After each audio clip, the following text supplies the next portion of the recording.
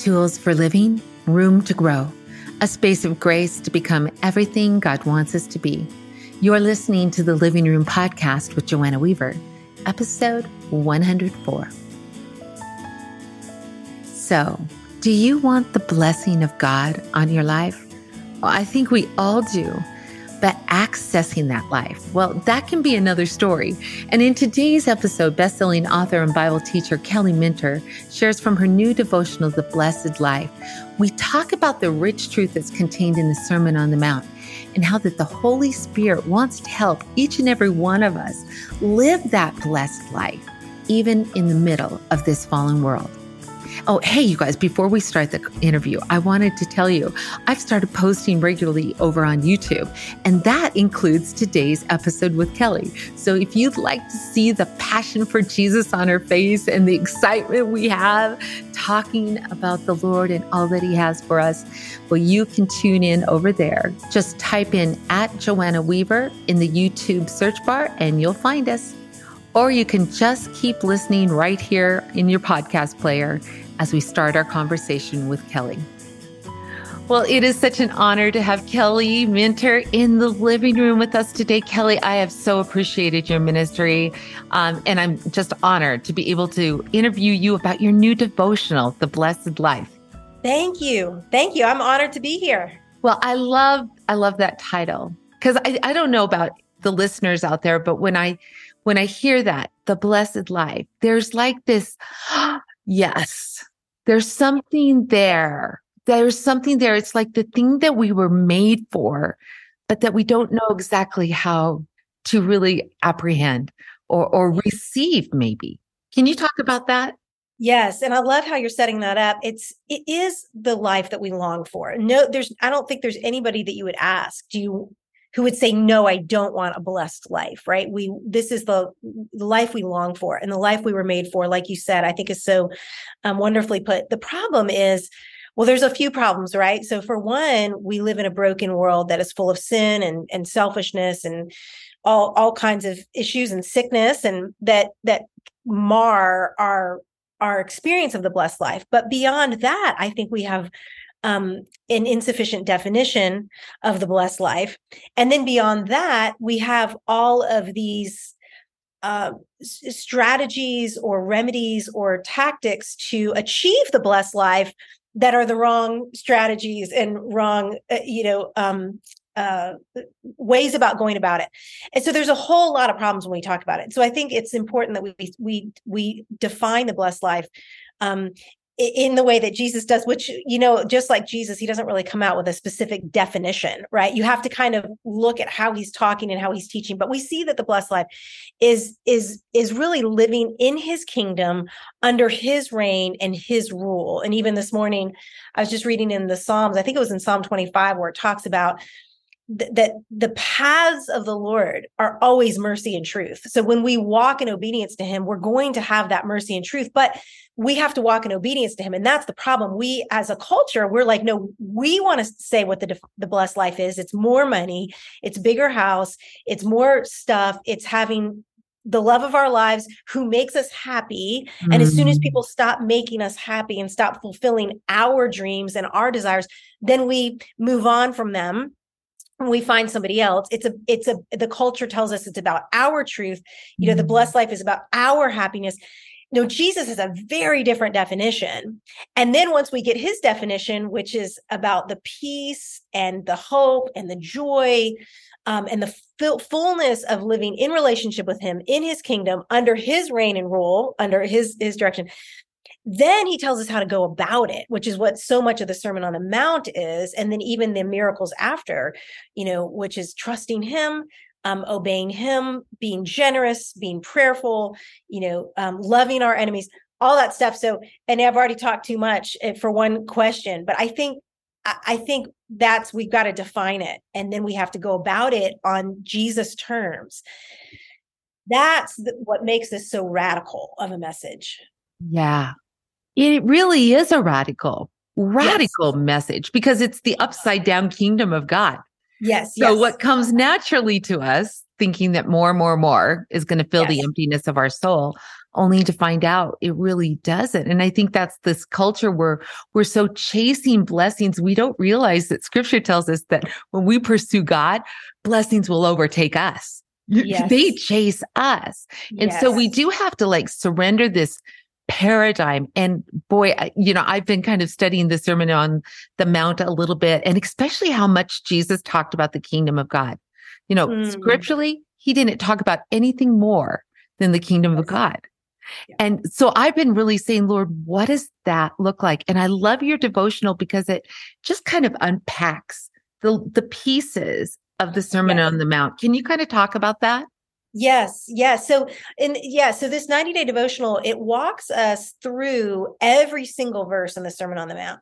But it doesn't just stop at the end of the Sermon on the Mount. Actually, I go another 2 chapters because Matthew includes in a whole section in his gospel, not just the sermon on the teachings of Jesus, but afterwards he pulls 10 very specific miracles together.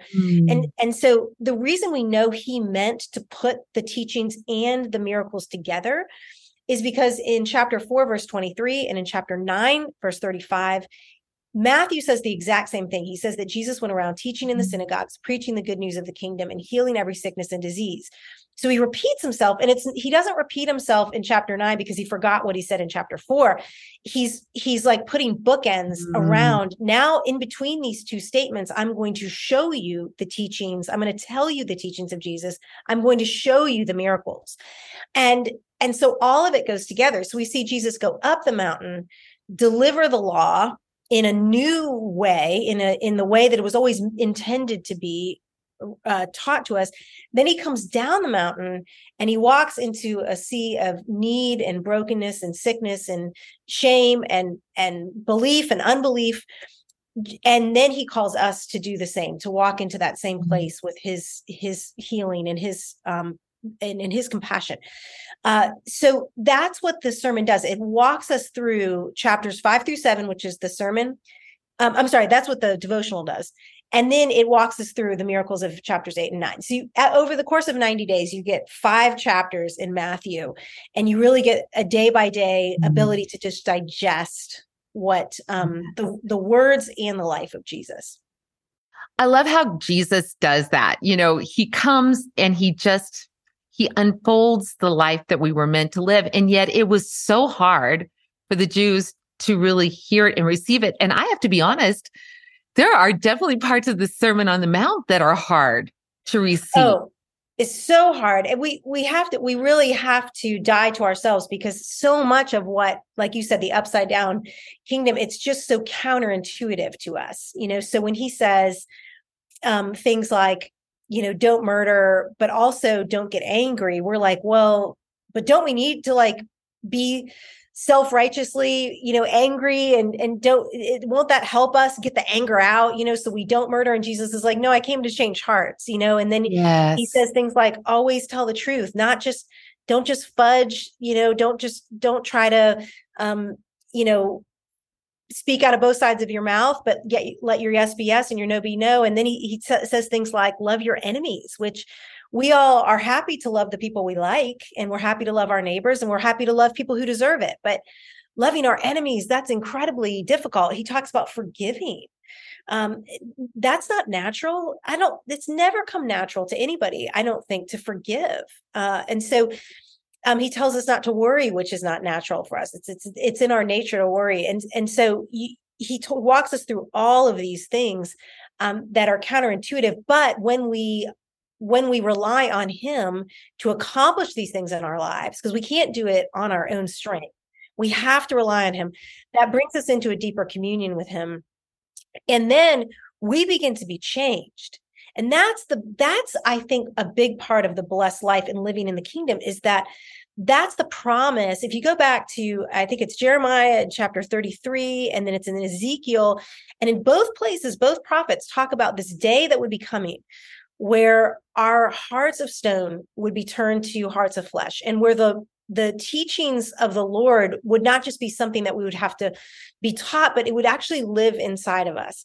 And he talks about transformed hearts, people who would know God and the Spirit of the living God living in us. And so when you see Jesus' sermon as a fulfillment of that, and I think when I look at the blessing of the blessed life, it's not even so much when my circumstances change, although that's always helpful when we want them to change, but it's when I change and I realize, oh, the Lord's changed me.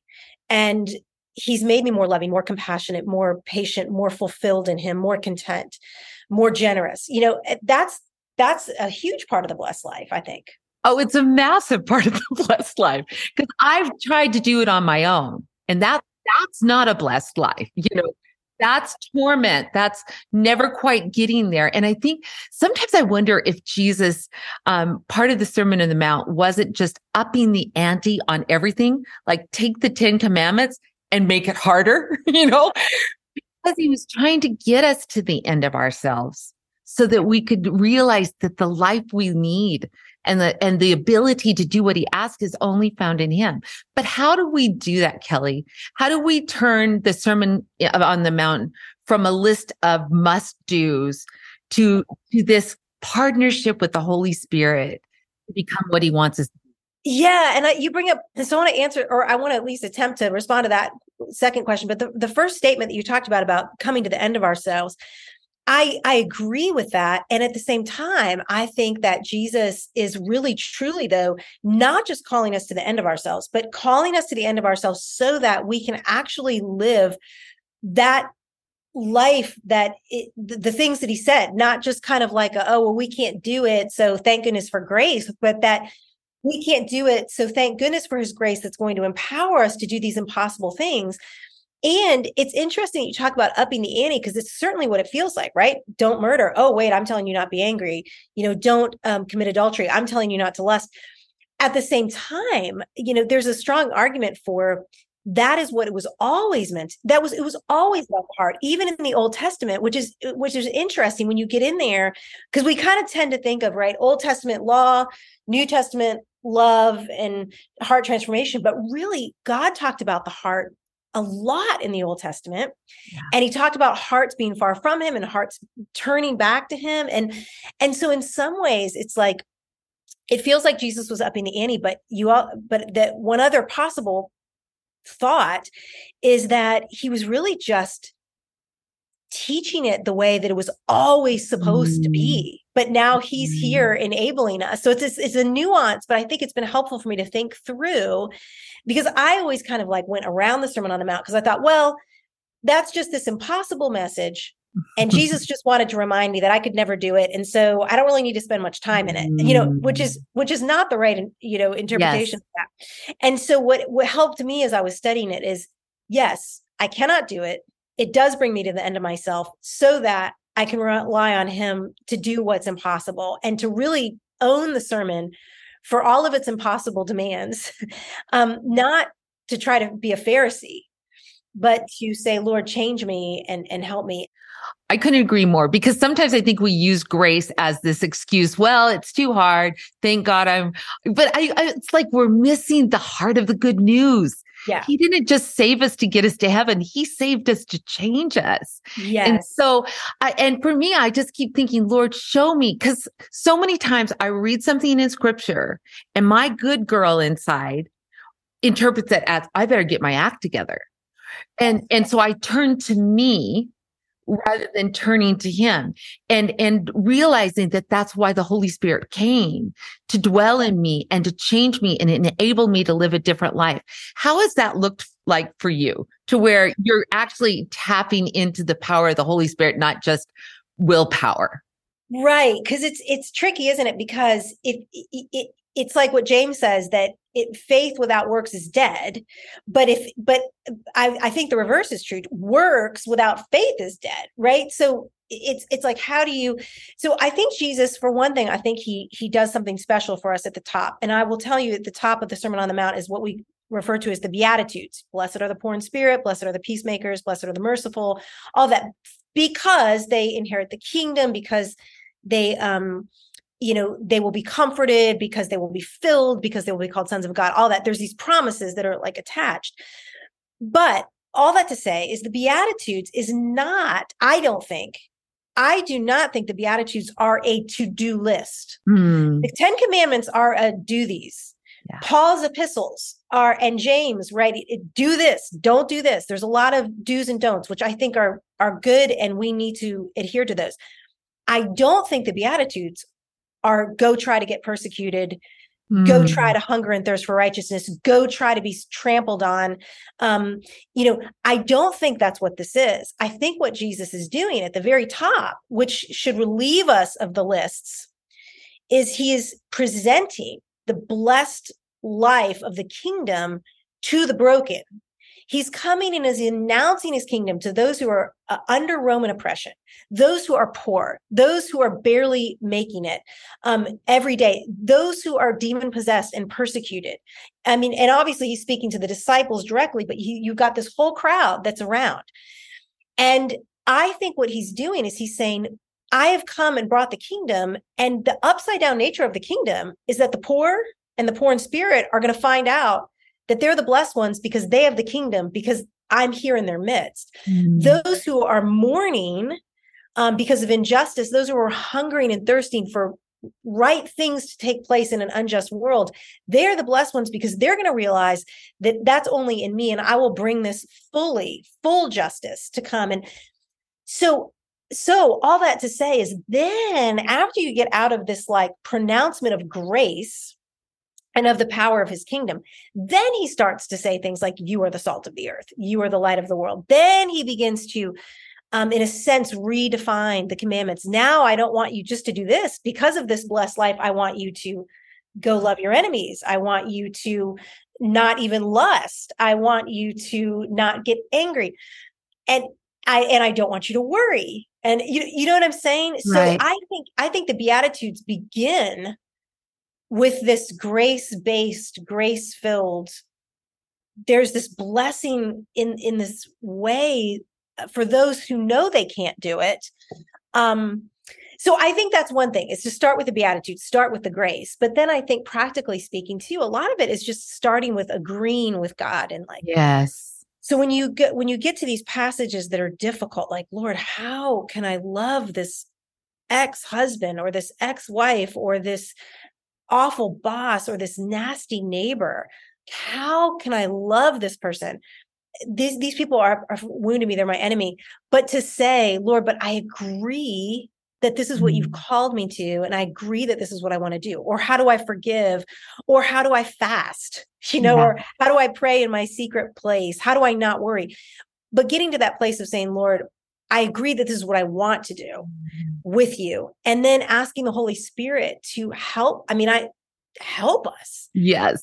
And then we find ourselves in these situations where he begins to sanctify us. And so I talk about participating with the Lord or cooperating with the Lord. Yeah. And I think that's a big piece is, this is a small thing, but I was, reading about that faith and works. And I was just thinking, okay, what are some ways that I can love my neighbors around me?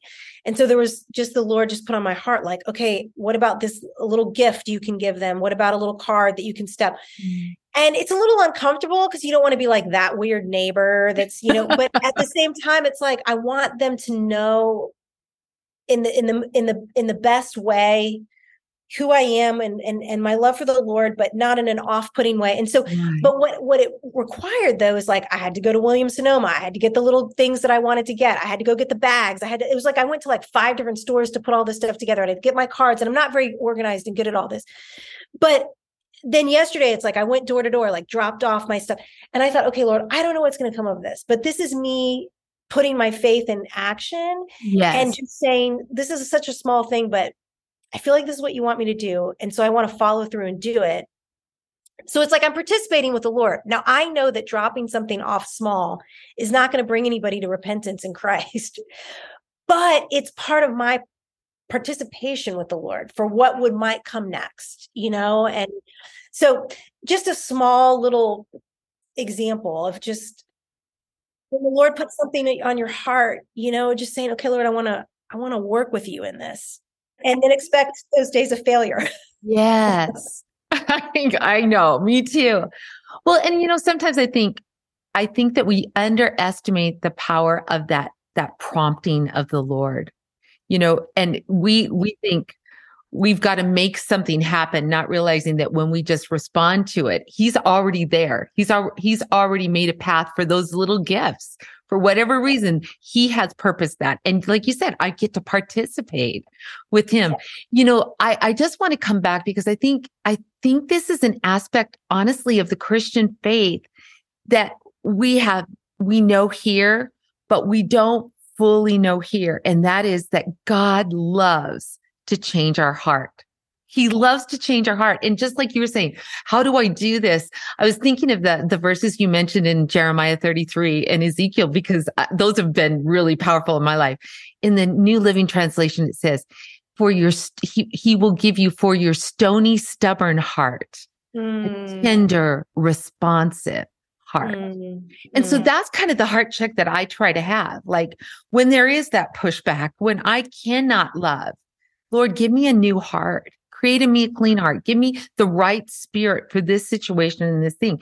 And, it doesn't always happen like a magic wand instant. Right. But he honors that prayer. Yes. And he comes and he does things in us and he moves us as we just remain, like you said, responsive. Just, okay, Lord, I felt like you wanted me to do this. I don't know what the result will be. Yeah. I think that's the great adventure. And the great joy of the blessed life is I don't have to figure it out. I just need to be tender and responsive. Yes. Yes. I totally agree. And I loved what you said, just being sensitive to what the Spirit, puts on our hearts and how much the Lord does want to transform us. And I also appreciated what you said about it's not always instantaneous. And I think that's the thing about sanctification is a process. And every so often you get one of those like big leaps in a really short time. And the Lord just does something, quickly, but most of the time it's a process. And I think that's biblical. And I think in our instant society, we expect even the Lord to like break every chain immediately. And, and he did come to loose chains and to break chains and to set captives free and all of that. But that doesn't always mean instantaneous, that there is this process, that we go through. I think that salvation moment is instantaneous, but then there's that sanctification process that takes time. So we've got to give ourselves some grace in that healing process. Yeah. And don't you think because, oh man, I just have to be honest. I have resented the fact that it takes so long. I was the girl who prayed to be perfect by the time she was 30. Okay. Gotcha. Because I'm thinking, you said it, God, so it must be possible. But I think back and I'm like, oh Lord, I'm so glad that you didn't answer that prayer because would I have really needed him? Would have I really come to know him like I've come to know him in that long, winding, twisting journey with him and realizing, oh, it's not arriving or getting what I want. That's the blessing. It's journeying with him and getting to experience life with him. This is so powerful. Looking at, as you've just spent so much time in the Sermon on the Mount, is there some parts that have become really precious to you personally? Yeah, absolutely. And I think there's a lot of themes that run through it that have been, that instead of like there are specific verses that I've loved and specific illustrations, but like even the theme you talked about, being perfect, like where, Jesus even says, be perfect. Therefore, as your heavenly Father in heaven is perfect. And you're like, or, we talk, or be holy at different places. And you're like, be perfect. Like that feels impossible. And, but one of the things that I realized in studying is that word is really a really good translation would be whole, or be undivided, be perfect in the sense of like, a wholeness or a maturity brought to completion. And when I was really studying that, the whole idea of wholeness is so important in the sermon because you had the Pharisees that kept the law really well, sort of like you were talking about, like almost to perfection on the outside, but their heart was far from the Lord. And then there are some people that, they want to know the Lord, but then they don't actually participate. They don't do the things that he's called us to do. And some of the sermon is to bring those two things together, that we are undivided in heart, that we are whole, that our heart our inner person and our outer deeds actually are come together. So we're not just doing good things for our own selfish hearts, but out of the outflow of a good heart are these good works. And so I think that's been a theme that's meant a lot to me, is that it's different than it's a different image than striving for perfection. Yes. Is to say, Lord, I want wholeness, and only you can do that in me. Yeah. And so that's been a big theme. And you see the wholeness actually kind of go through. In fact, you get it near the end of the sermon in chapter 7, where he says, I'm going to paraphrase here, but basically like a thorn bush is not going to bear grapes, or, a grape bush isn't going to bear figs. There's a wholeness to a good tree is going to bear good fruit. And, so just, who we are and what we do, those things coming together has been a really powerful image for me. I love that. Well, when we are talking about all of the Sermon on the Mount and that upside down kingdom, I think that's been something that has been helpful for me to understand that in the Old Testament, there was the if then blessings. And I do agree, there are some if then blessings in the New Testament. But that never really, all those blessings didn't draw people closer to the Lord. And in the New Testament, it was almost like the Lord sort of flipped the script and said, all those things that you think are blessings may not be the blessing. Instead, I as you were talking about that mature completion, James 1:2-4, consider it joy when you encounter various trials. And we're like, what? Talk about upside down. And yet that seems to kind of go along with the Sermon on the Mount. And that last part says that you may be mature and complete, not lacking anything. And it's such a paradigm shift. And so I think living in the Sermon on the Mountain, on those pushbacks that we feel like, how can it be blessed to mourn? And how, and I guess that's one thing I'd love to have you talk about. How do we let God kind of rewire our thinking? Because especially I think, and you've done a lot of travel in other countries, I feel like Americanized Christianity has really misinterpreted blessings at times. Yeah. How has that kind of come for you to understand? Yeah, well, and it has come through some of my travels. I do a lot of work with Justice and Mercy International, which is based here in Franklin, Tennessee, and Nashville. And we do a lot of work in the Amazon. And it's funny because I have a hard time sometimes putting into words the Beatitudes, the message of it, because I don't think I fully understand it myself. There have been times where I have mourned losses and sacrifices that I felt like were for the sake of Christ. And I have experienced the blessing of his nearness and of his comfort. There have been times where I feel like I have been poor in spirit, but I have really experienced the blessing of the kingdom of heaven and of his presence and his power in my life. So it's not that I don't at all understand it, but I don't understand it. I know to the depth of some of the people that I've met with over there.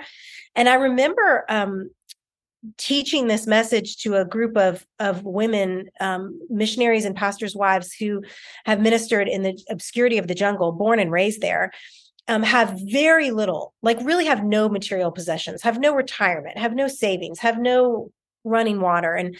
And when I read, I hadn't even started teaching it. All I did was read the Beatitudes over them, and they began to cry, to worship, to raise their hands. They believed in their bones the blessings of the kingdom. And I think part of it was because they were in a position to receive them. They did not have to think about what it would be like to experience these blessings at the expense of their big home, at the expense of their big salary, at the expense of their, material possessions. None of that was in the way. There was just the pure coming of the kingdom for them and the pure enjoyment of what Jesus, who he is and what he promises to bring ultimately in the future. And so, somebody was saying recently, they said, in America, we don't like to talk about heaven a lot. We don't really talk about eternal life much. We want God fixing things for us now. But they said, when you go overseas and you go into some of these oppressed places, you talk about heaven all the time. Yeah. I mean, that's what they're longing for, that day when all things are going to be set right. And so I think part of our problem, Joanna, is that, and myself included chiefly, is we are so dependent on all of our luxuries and our comforts, and then we want to add Jesus to those things. But that's not the group of people that he came to first when he announced his kingdom. I think they were the most, because of their brokenness, they were the most ripe. And yet, as soon as I say that, are we not living in a culture full of loneliness and isolation and struggle and envy and sadness and hopelessness and depression? There's so much of that around us. And so in some ways, we are here very ripe for the message of the kingdom, very ripe for the message of Jesus, especially, for those who have maybe you've even hit the top of your game. You got the spouse you wanted, you've got the massive salary, you got the dream job, and you're not satisfied. And the kingdom is here for you. So I think, yes, there are some barriers for us as Westerners. And in the same breath, we've experienced the inadequacy of those blessings or those comforts. They don't hit us at a heart level. And so we are constantly striving for more and more. And Jesus is saying, strip all that away. I am here to give you everything that you've ever hoped for, everything that you've ever longed for. And it's not going to be in the form of material possessions. It doesn't mean that those can't be used as blessings in some way, but those are not the chief blessings. Yeah, absolutely. Well, I'm sitting here thinking, oh, thank you, Lord. You not only give us a new heart, you want to transform our mind. Yeah. Because that's really what we need. Yes. We need a transformed mind that thinks differently and sees differently. And I'm so glad that the Lord promises that. I would just love to have you pray over us as we close, because I just think, again, the blessed life, there's something inside that we know that's what we were made for.